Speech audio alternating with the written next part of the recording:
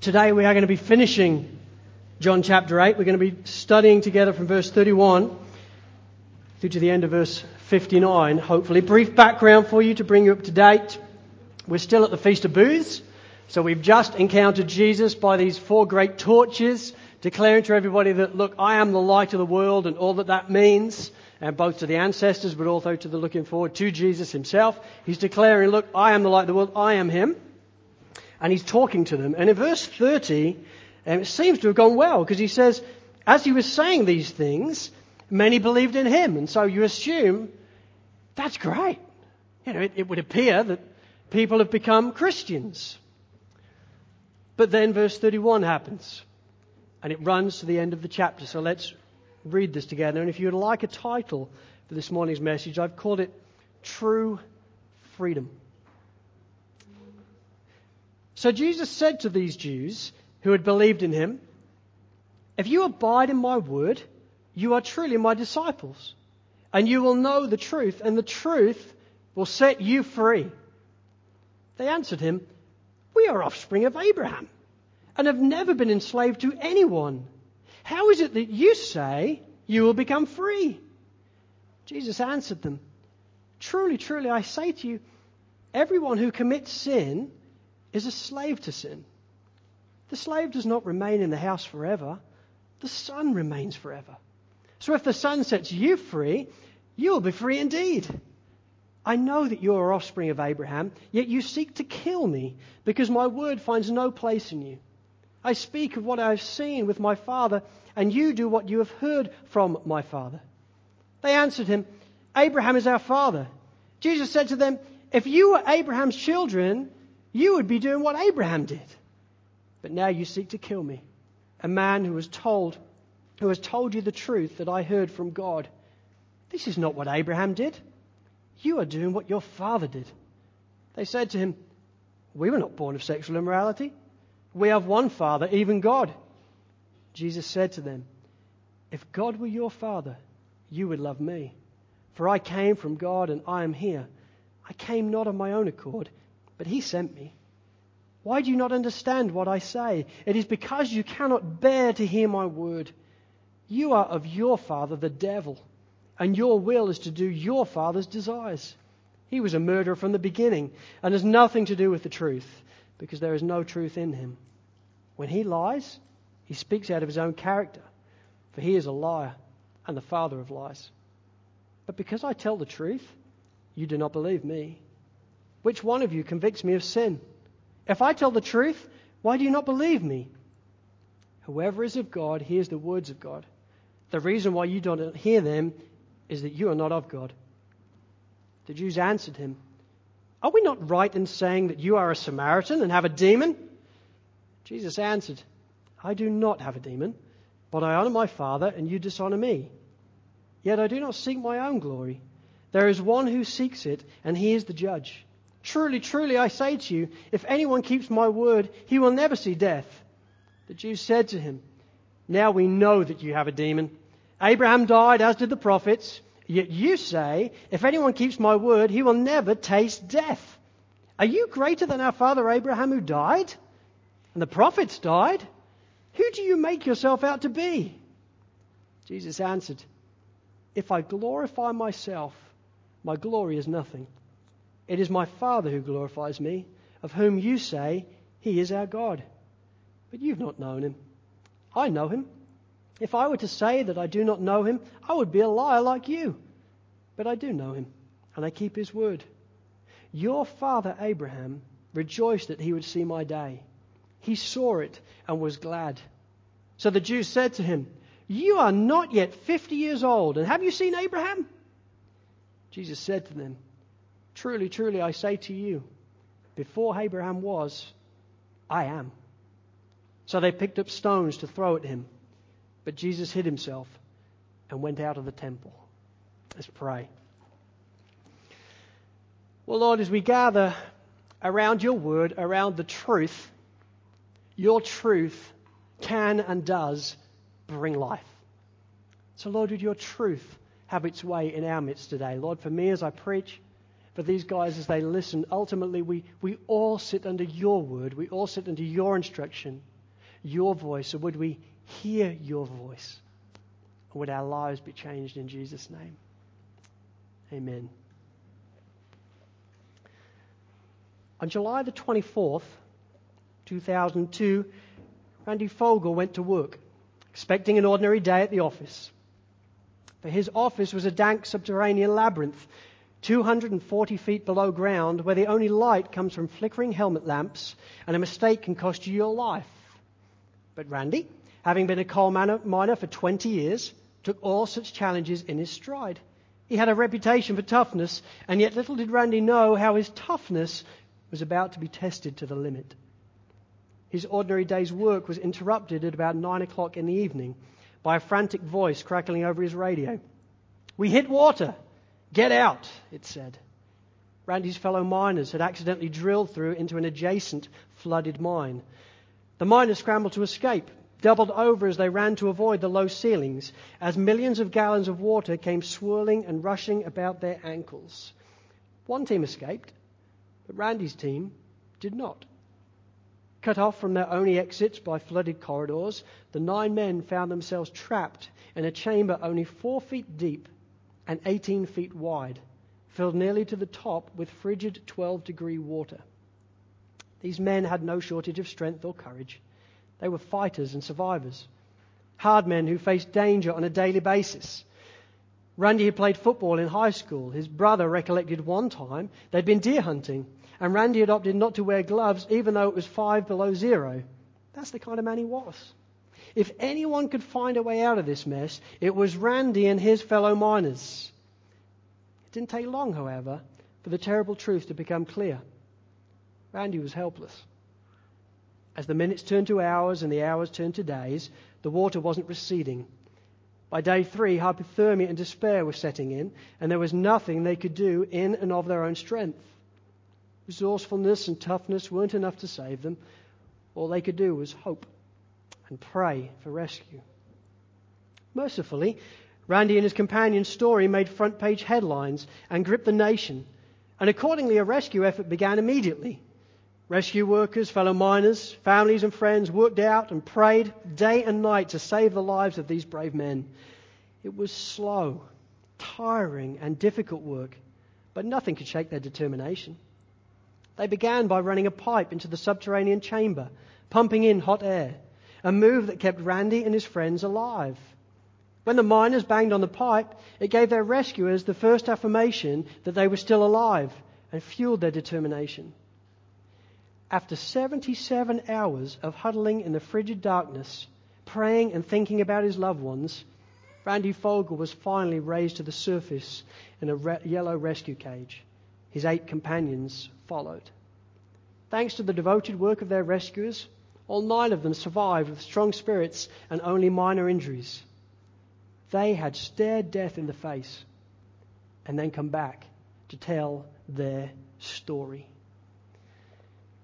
You know, for all of us, there is something, I think, compelling and motivating about freedom, isn't there? We hear stories like that and we just think, yeah, he was saved. That guy was helpless. His companions were helpless, but the rescuers came in after him and they saved this guy, and this guy was then completely free. And there's something in our spirits that we just think, that is just great. And so we hear about nations that are struggling under an oppressive ruler. And then we hear of them overturning the regime and being freed from the regime. And we're watching the telly and just thinking, that's right, that's good. They're completely free. Or we watch films like Braveheart, quality film, and we all watch it just for the end bit. I mean, it's difficult for me, being English, and to watch such heretical truth, because obviously it can't be true. What I've discovered in all the films of late of historical nature, the English are always the bad guys. And now I've discovered that is indeed historical. So that's a shame. I just thought it was make-believe. Oh, we really were horrendously bad. But we all like this moment in Braveheart where right at the end the English have William Wallace, and they want to hang him, they want to draw and quarter him.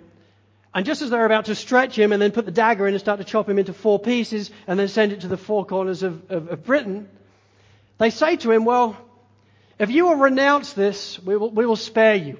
It will be a quicker death. How kind. And he says, freedom. And every man watching that goes, yes. Admittedly, you have to now be chopped into 4, but yes! That was so cool! Because there is freedom. There is something in our spirits that just loves freedom and people's strength in enjoying freedom. There is something that motivates us and compels us. Well, this topic that Jesus takes up here in John chapter 8, verses 31 through 59, in a spiritual sense, is the topic of freedom. What is freedom? How do you get freedom? How do you find freedom, and what really is it? And the one big idea truth that he is going to continue to bang to us time and time again is simply this: that true freedom is available and found by abiding in Christ alone. That true freedom, it's available, and it is given to you, and it is found by abiding in Christ and in Christ alone. Now, from my perspective, some things you need to know as we get into this text. I think this is a very difficult and complex text. And you may have a hint of that as we start to go through that. You just think, my gosh, there's a lot of things going on there. How does this work? Well, you need to know that's how I felt on Wednesday afternoon as well. You know, you read it and you just think, oh my gosh. And that's the challenge of expositional preaching. Because pastors don't get to just choose what they're going to do topically all the time. They're bound to the teaching series that they felt the Lord put on their heart to give. And so as I read this, my initial thoughts were panic. That was the initial thought of just, oh my gosh, what is this about? And then the secondary thought was, I wonder how busy Mark is this week. And because that's the joy of interns. You just think, this is so hard. This is an intern's job. And so that's the challenges of expositional preaching in this way. And yet I think it's also one of the joys of expositional preaching, because it forces your pastor and it forces us as a church to really study God's Word and sit under that Word and allow that to dictate the topics. And 2 Timothy 3:16 tells us that all Scripture is God-breathed and useful for teaching and correction and reproof, so that the man of God may be thoroughly equipped for every good work. So we need this text, because this is the Saviour talking to us very specifically. But all that to say, you need to understand this text is complex. So, if you are slightly tired, slightly fatigued, you need to try and change that really quick, because you're going to have to really concentrate this morning. You're going to have to come with me on a journey. Otherwise, within about 5 minutes, you're going to be like, I have no idea what he's on. He is gone. So I need you with me. I need you concentrating. I need you thinking. And the way we're going to really attack this text then is by asking 4 questions of it. 4 questions so that we can understand, what is this true freedom? And how can we discern that it truly is found in Christ and Him alone? So here's question 1, if you're making notes. Number 1, why are these Jews so incensed about Jesus' talk of freedom? Why are these Jews so incensed about Jesus' talk of freedom? Because there is no doubt at all they are incensed. In fact, they are utterly fuming. They are utterly incensed. Some commentators say, yeah, they were really shocked. And you think, oh no, they weren't just shocked. They're incensed. I mean, picture the scene. In verse 30 we read, as he was saying these things, many believed in him. And so we automatically think, right, well, that's great. They appear to have become Christians. This is something to rejoice over. And then verse 31 happens where he says, so Jesus said to the Jews who had believed in him, the ones that we're thinking have become Christians, if you abide in my word, you are truly my disciples. And so you think, this is good. He's starting to talk to them about freedom, about what it means to take him as Lord and Saviour. And in verse 32 he says, and you will know the truth, and the truth will set you free. So he starts to engage with these people who have allegedly believed about the freedom of God, what it really means to be truly free. And the result from verse 33 through 59 is that all hell breaks loose in the temple. These guys who are allegedly believers are now utterly incensed by what Jesus is saying. And throughout all the rest of the verses, we have this epic conversation going on between Jesus on the one hand and the Jews on the other. Jesus on the one hand is trying to help them see that, you know what? Outside of salvation, you're slaves to sin and you need to be freed. But the good news is, I've come to free you. I, the light of the world, are the one that's going to help you. I'm going to break you free from sin and the consequences of sin. And so you need to take me as Lord. And he's talking to them about this. And really the crescendo comes in verse 58, where they're talking about Abraham and they're trying to slag Jesus off. And he says, you know what? Jesus said to them, truly, truly, I say to you, before Abraham was, I am. He doesn't say before Abraham was, I was. No, he's using the words ego eimi. The whole premise of the great I am. So you remember when God speaks out the bush in the Old Testament and he says, who do I tell them that you are? Tell them that I am the I am. Jesus says here, before Abraham was, I am. He's claiming unequivocally to be God. He's helping them see that I'm God, I'm the Messiah, I'm the light of the world, I have come after you to free you. Well, if you're really a Christian, you're pretty excited about that, right? Because we hear that and we think, oh yeah, thank you, Lord. This is incredible that you've come to die for us so that we can be rescued, so that we can be truly freed. But that is not what happens here. In verse 41, they go toe-to-toe with Jesus and accuse him of being an illegitimate child. When they say to him in verse 41, we were not born of sexual immorality, what they're basically doing is saying, Jesus, we knew your mother. She wasn't married. So don't start talking to me about who your father is, because you're clearly born illegitimately. So they start to slag him off about that. In verse 48, they accuse him of being a Samaritan. That's pretty bad when you're a Jew, because Samaritans did not get on well with Jews. And so as far as these Jews were concerned, to call somebody a Samaritan would be very, very offensive. And then they continue, actually not even just a Samaritan, you're demon-possessed. That's what you are. And in verse 59 then, they crescendo, after Jesus says, I am the I am, by picking up stones and rocks with the intent and aim to kill him. So, verse 30. Many believed in him. Oh, that's nice. Verse 59. They are picking up rocks to kill him. Why? That is quite a change. Why are they so incensed? Why has this change come about? Here's why. They are not Christians at all. We assume they are from verse 30. But what we actually discover very quickly is they are not. And so we read in verse 30, they believed, and we assume they must be Christians. Why? Because we assume that, you know what, all you have to do to become a Christian is believe. But that's a wrong understanding. Because James tells us that even the demons believed. Are they Christians? I think not. So, okay, well, what then is this belief? Theologically, keep with me. What is belief then of true salvation? What is it that Jesus is really talking about? For that, we need to go to Romans 10. So keep your finger in John 8. If you have a Bible, pull it back out again. And let's go to Romans chapter 10. Let me read it for you from verse 9 through to 13. Check this out. Paul speaking, he says, if you confess with your mouth that Jesus is Lord and believe in your heart that God raised him from the dead, you will be saved. For with the heart one believes and is justified, and with the mouth one confesses and is saved. For the scripture says, everyone who believes in him will not be put to shame. For there is no distinction between Jew and Greek. The same Lord is Lord of all, bestowing his riches on all who call on him. For everyone who calls on the name of the Lord will be saved. I love that text. It's one of my favorites. It talks to us about how salvation is open to all, so that anybody who calls upon the name of the Lord will be saved. So whether you're a slave or free, Jew or Greek, man or woman, it doesn't make any difference.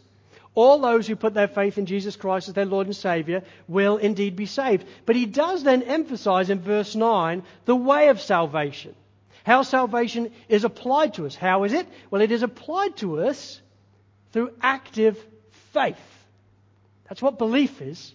It's active faith. And so verse 9, you know what you need to do to be saved? Well, if you confess with your mouth that Jesus is Lord, and if you believe in your heart that God raised him from the dead, then you will be saved.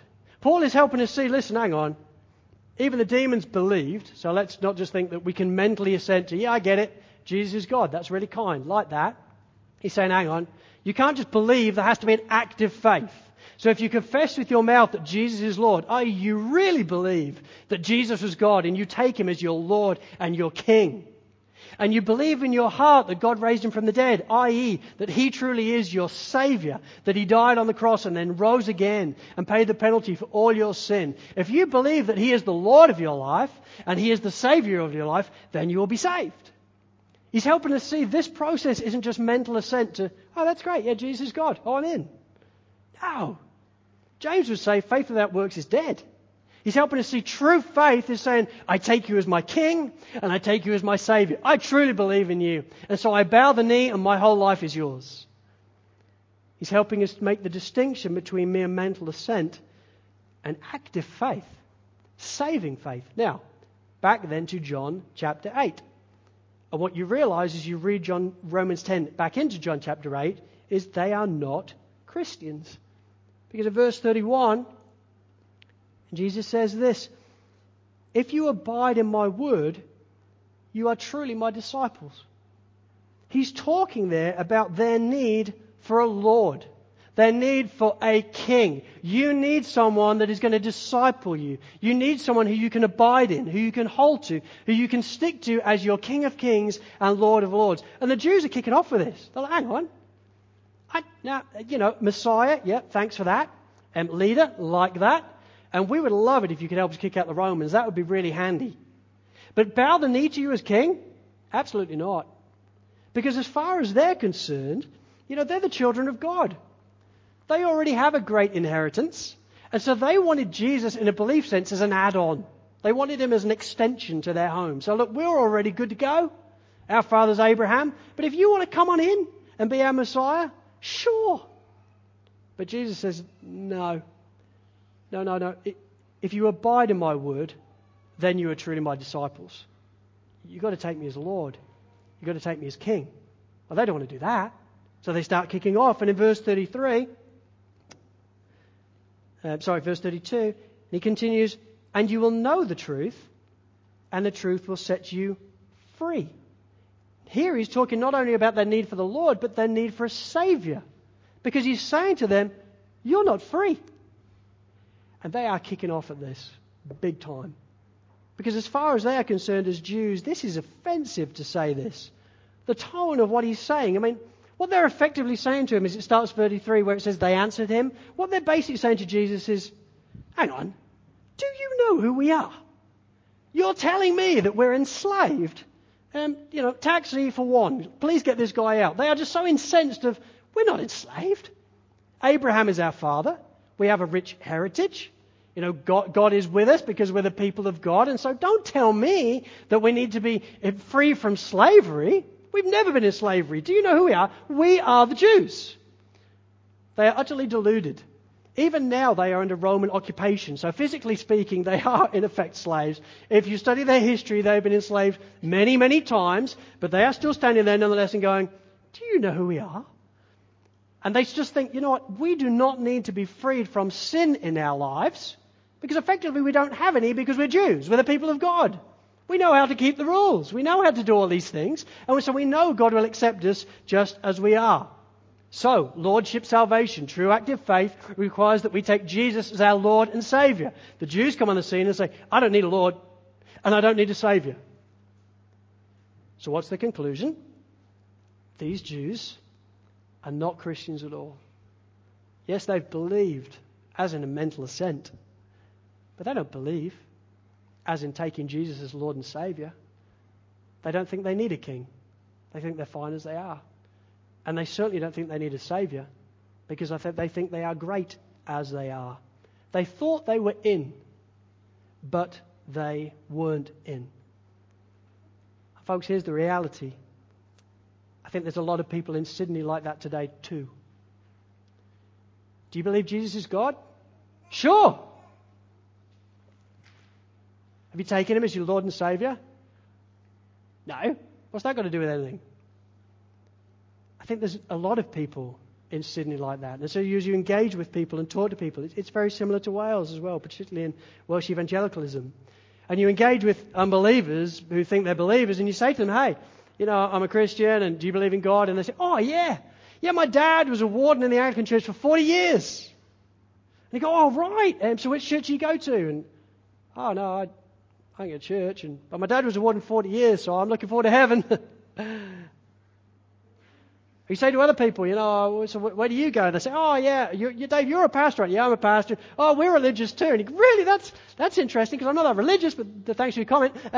What type of religion do you believe in? And, oh, we're Baptists, or we're Methodists, or we're Anglicans. And really, which church do you go to? Oh, well, for weddings, we go to this one. And, okay, well, as you accept the Bible and find yourself in a church and get knitted in, which one do you choose? And, oh, we don't go to church. I mean, we're busy and a lot on and stuff to do. And so listen, would you consider yourself a Christian? And, oh, yeah, we're a Baptist, man. We're a Methodist. And we are so in. We're sorted. They're near. But my friends, in all reality, they're not in.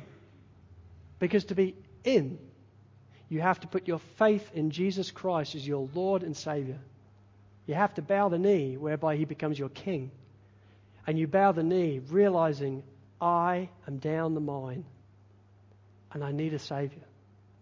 And so I take you as my Lord and Savior.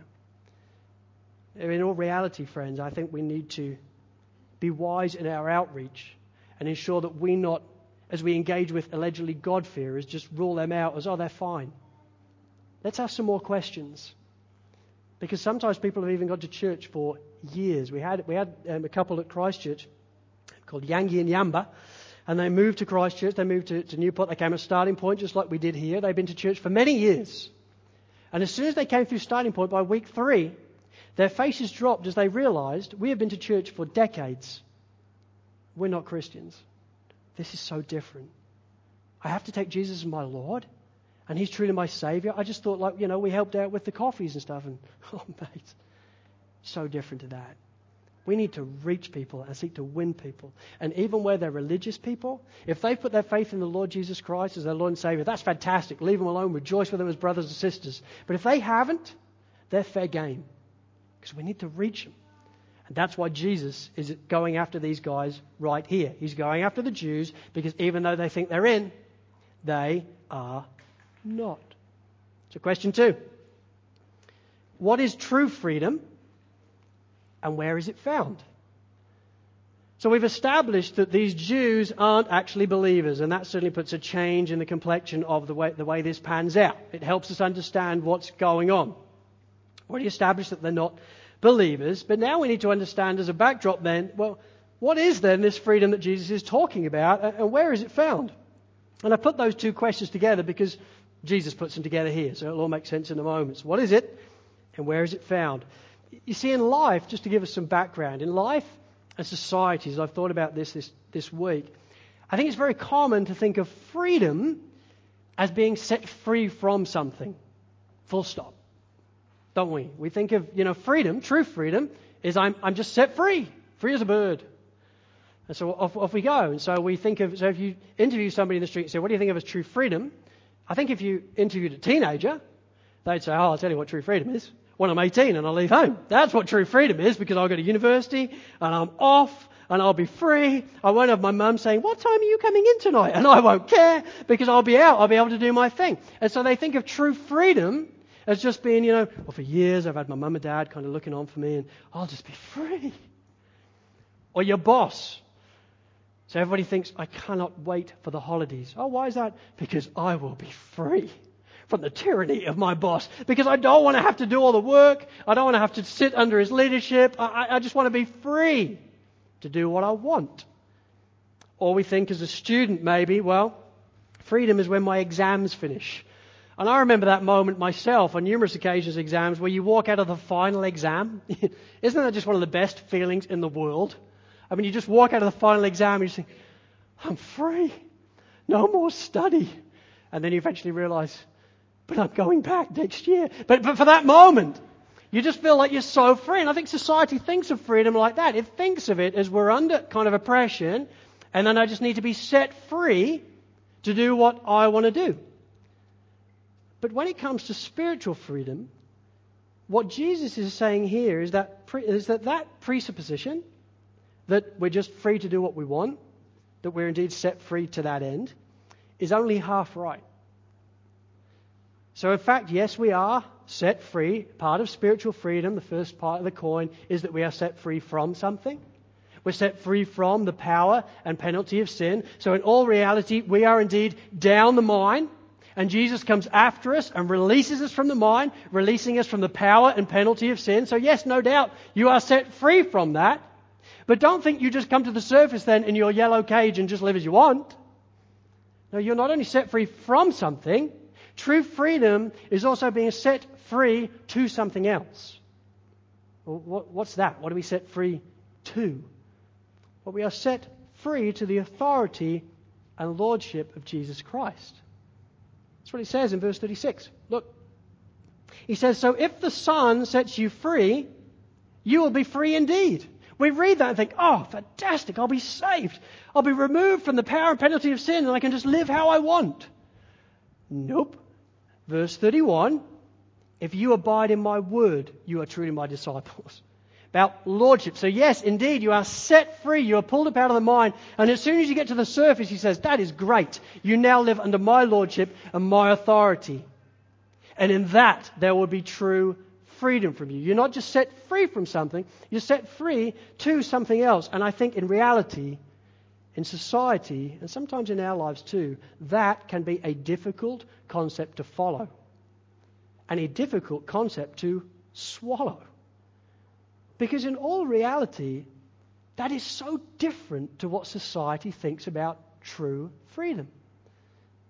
See, here's the proposition, and keep staying with me. I think society thinks this, that true freedom is having no master but yourself. Everybody wants that. I want to be free from my parents. Why? So that I can be my own boss. I want to be free from my employment. Why? So I can be self-employed, because I want to be my own boss. I want to be free from my exams. Why is that? So I can please myself. So I can hang out and get out of bed at 12 and go to bed like at 4 in the morning. I just want to do whatever I want to do. True freedom in our society, the idea is that we have no master but ourselves. And I think when people understand then the lordship of Jesus, this can be difficult to swallow because you think, well, hang on. So didn't Jesus say that if you love me, you'll obey my commands? Right? So you're saying if I become a Christian, I got to obey his commands? That sounds a little restrictive for me. So I'll be all right. Because true freedom in my book is that I'll just be set free. I don't want to be set free to that. That sounds like a tyranny. That sounds like I've got to live for somebody else. I don't want that. I'm just going to take the freedom that I've got and I'm going to do my own thing. Now in this regard, society gets the situational realities of freedom absolutely wrong. And Satan looks on and deceives society and deceives us all into thinking, yeah, why do you want him as Lord? You're free now. Just do your thing. It'll be much better doing your thing. And Christian freedom then, I think, can be so often misunderstood and misrepresented. I thank God then for verses 34 and 36. Because it's in these verses where Jesus takes a giant pin and pops the myth, which is the bubble that says true freedom is having no master but yourself. He offends them in the process. But what profound words. Look at this. It is just amazing. Let's look at verse 34.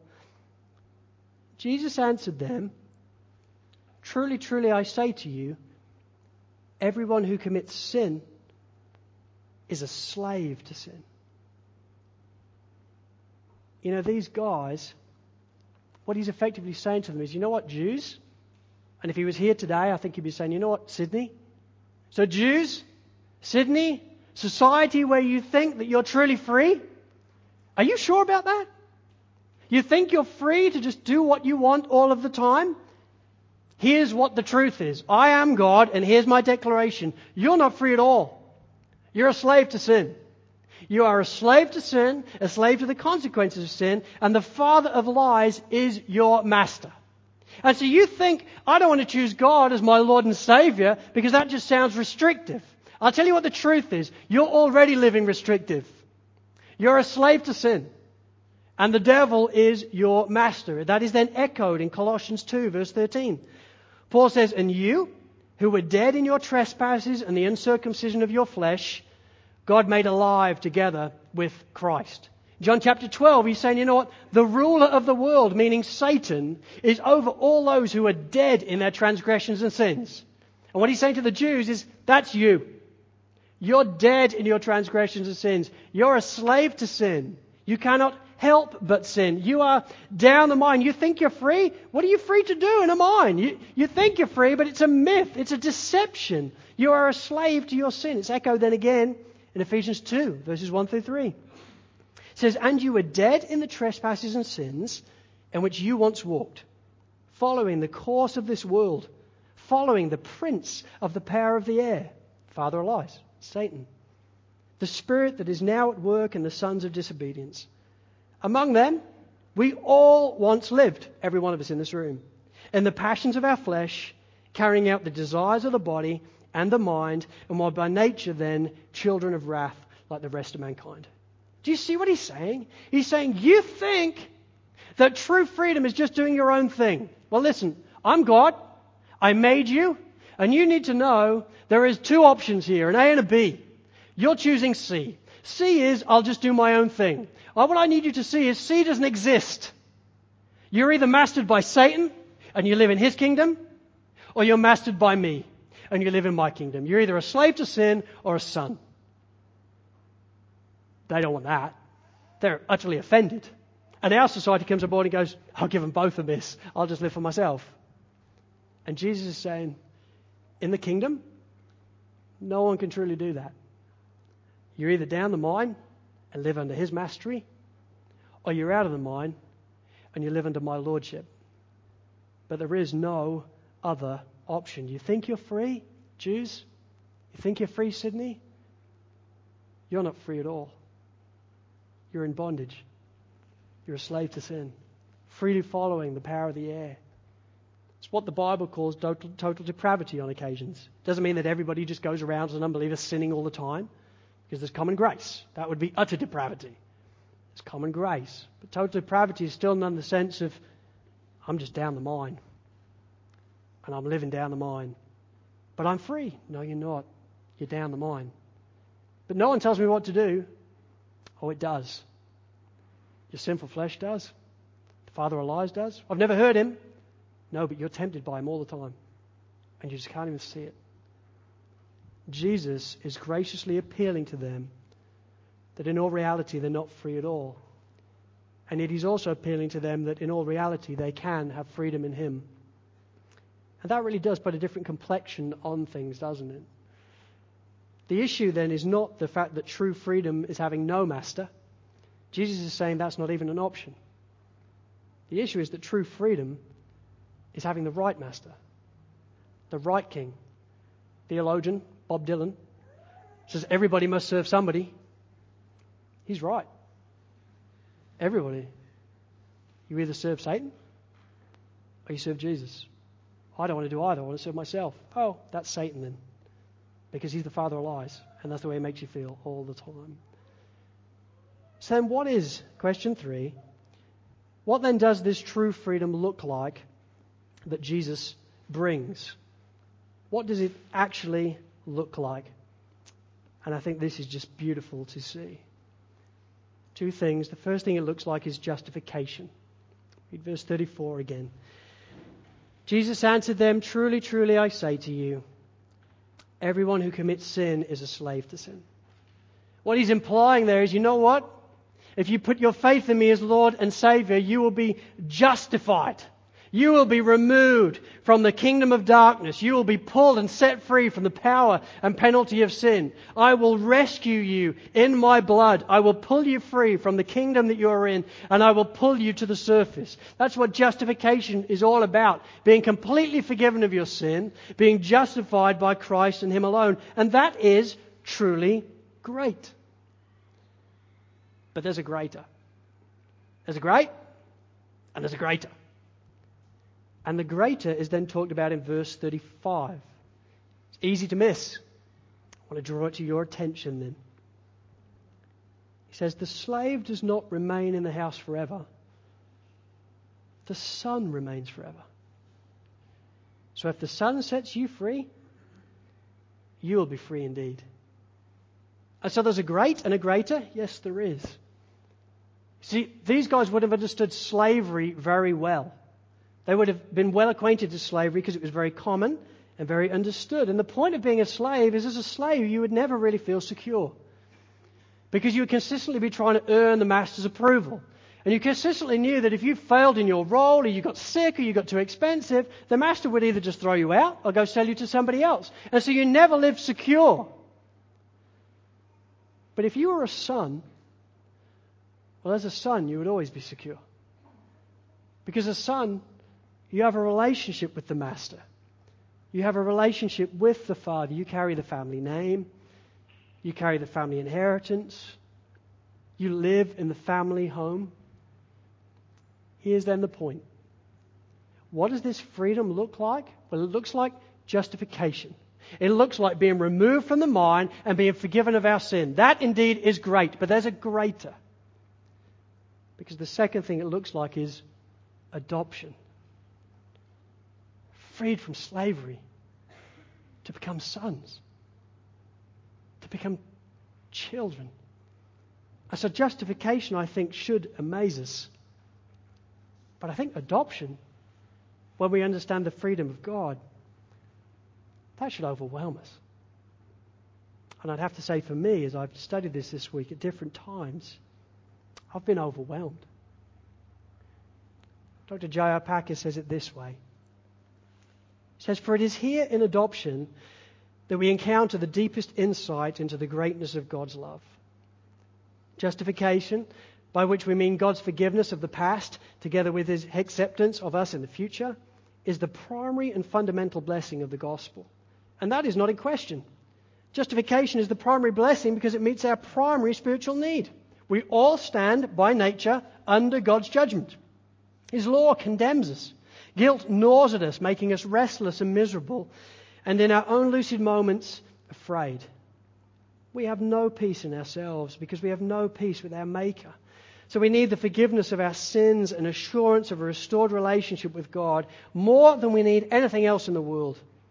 And this is what the gospel offers us before it offers us anything else. But contrast this now with adoption.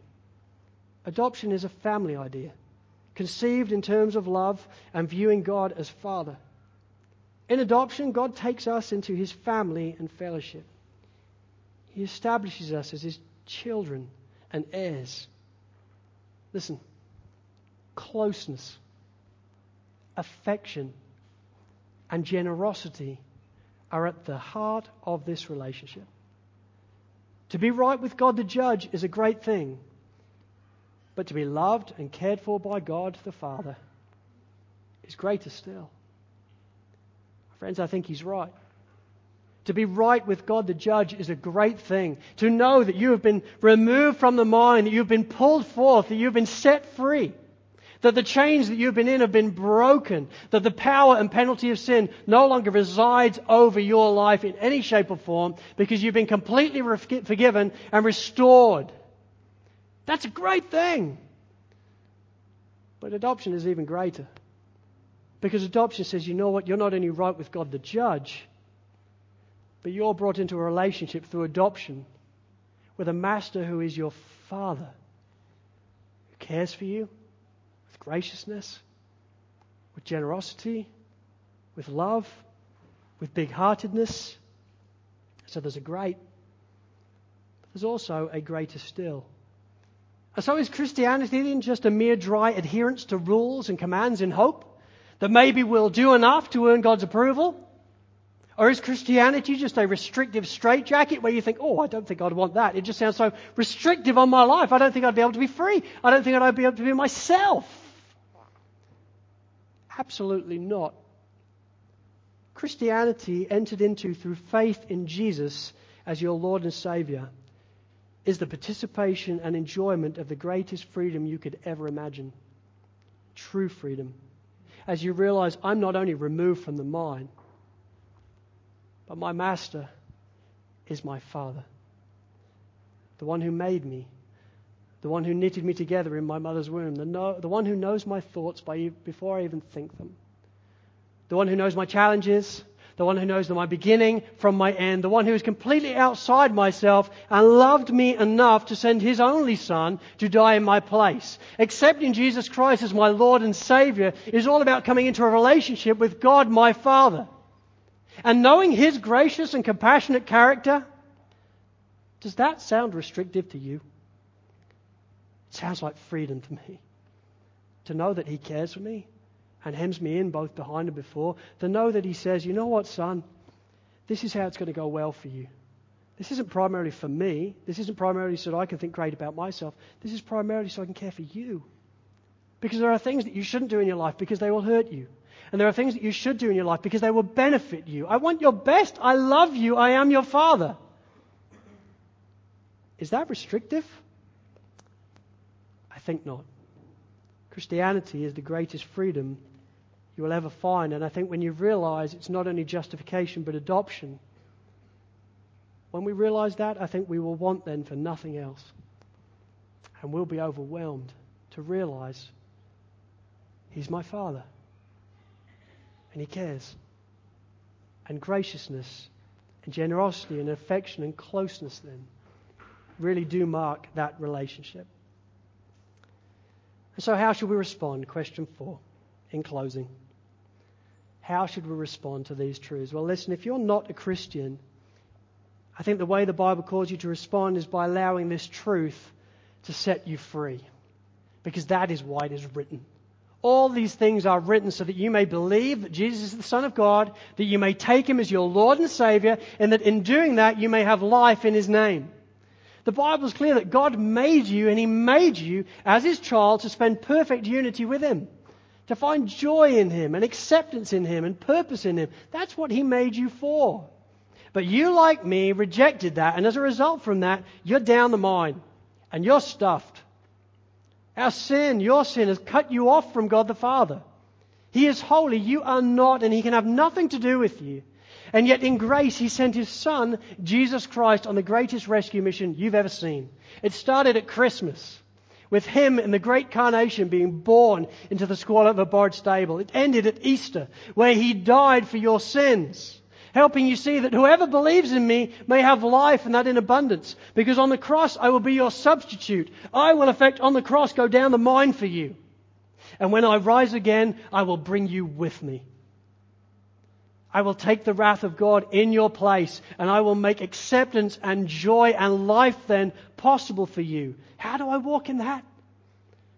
Well, take me as your Lord and Savior. Truly believe. Truly believe. Make me your King, and make me your Savior, and you'll be saved. My friends, if you're not a Christian, allow this truth to set you free, because this is freedom. You may have been deceived by the father of lies for years, if not decades. It's a lie. But true freedom, that which you desire, is absolutely true. And it's available and possible through Christ and Him alone. Folks, if you are a Christian, though, which is many of you here today, how are you meant to apply it? Here's how. By allowing this freedom to fuel your life. We'll look at this more next week in more detail as we look at John chapter 9. But here's the issue. You, Sovereign Grace Church, you have been set completely and utterly free. You've been set free. Amazing grace, how sweet the sound that saved a wretch like me. I once was lost, but now I'm found. I was blind, but now I'm completely free. That is your story. That is who you are, Sovereign Grace. That's the people that you are. You have been completely set free. And so I urge you and exhort you with every breath in my body, live in the good of it. Because you're free. And so when Satan tempts you to despair and tells you of the guilt within and says, you know what? You should be condemned about this. Upward you must look and see Him there, the one who made an end of all your sin. He died for you. Your sin is gone. So don't be deceived by the evil one. Your consequences of your sin and the penalty of it has been completely dealt with by Jesus Christ on the cross. So there is therefore now no condemnation for those who are in Christ Jesus. When Satan tempts you into the lie that, you know what, you'll never change. I've known you years. you're never going to change. You'll never move on. You'll always be anxious about everything. You'll always be proud about everything. When he tempts you with the lies that you will never change, upward you look and see him there. The one who took the chain that you had between yourself and sin and snapped it in two. That's where you look. What are you chained to? Only deception. Does that mean you never sin? No, I do. Like the Apostle Paul, I'm aware in my own life that I can be tempted to do things that I don't want to do, and I don't do the things I do want to do, and it all gets very messy. But here's the thing. Sin no longer has dominion over you. You're no longer just chained to it. So when Satan says, you'll never change, you can look back and say, but I have a Father and a Savior and the Spirit residing in me that I know will help me. And he'll never give up. In fact, he'll stick with me until the day of completion, on the day when he returns. And when Satan tempts you to despair, into thinking, you're alone, and you always will be. You go through trials, you go through them by yourself. No one's listening. No one cares. God's just a mirage. Upward you look and you see him there, and you realize he's my Father. I've not just been set free, but I have a Father who cares for me with compassion and grace and generosity, and who says, I will never let you go. I will hem you in both behind and before. And so from life's first cry to final breath, I will command your destiny, and I will never leave you nor forsake you. Because I'm your Father, and I forsook my Son so that I would never forsake you. My friends, you're free.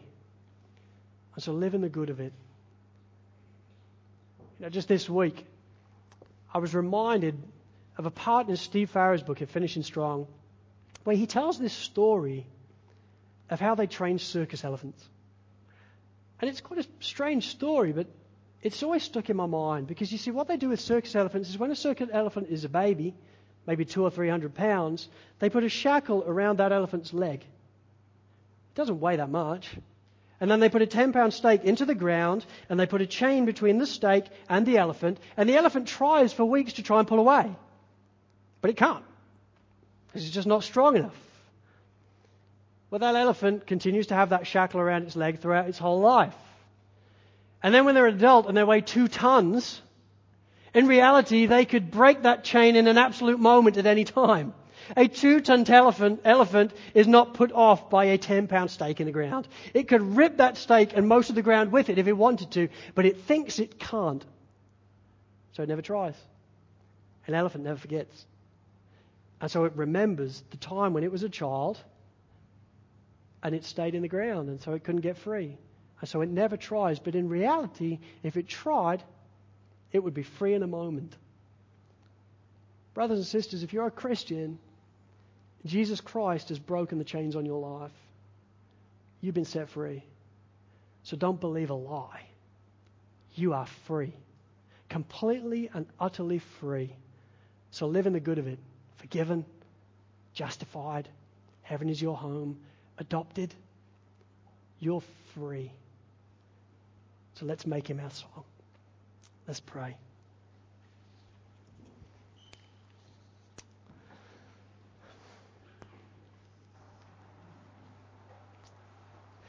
Lord, I do thank you for truth.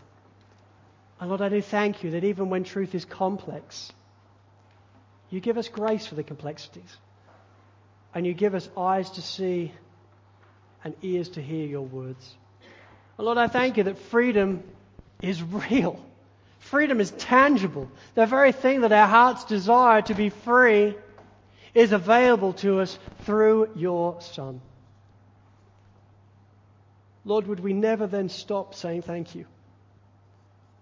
Would we never stop being amazed at what you've done? Would we never stop being overwhelmed?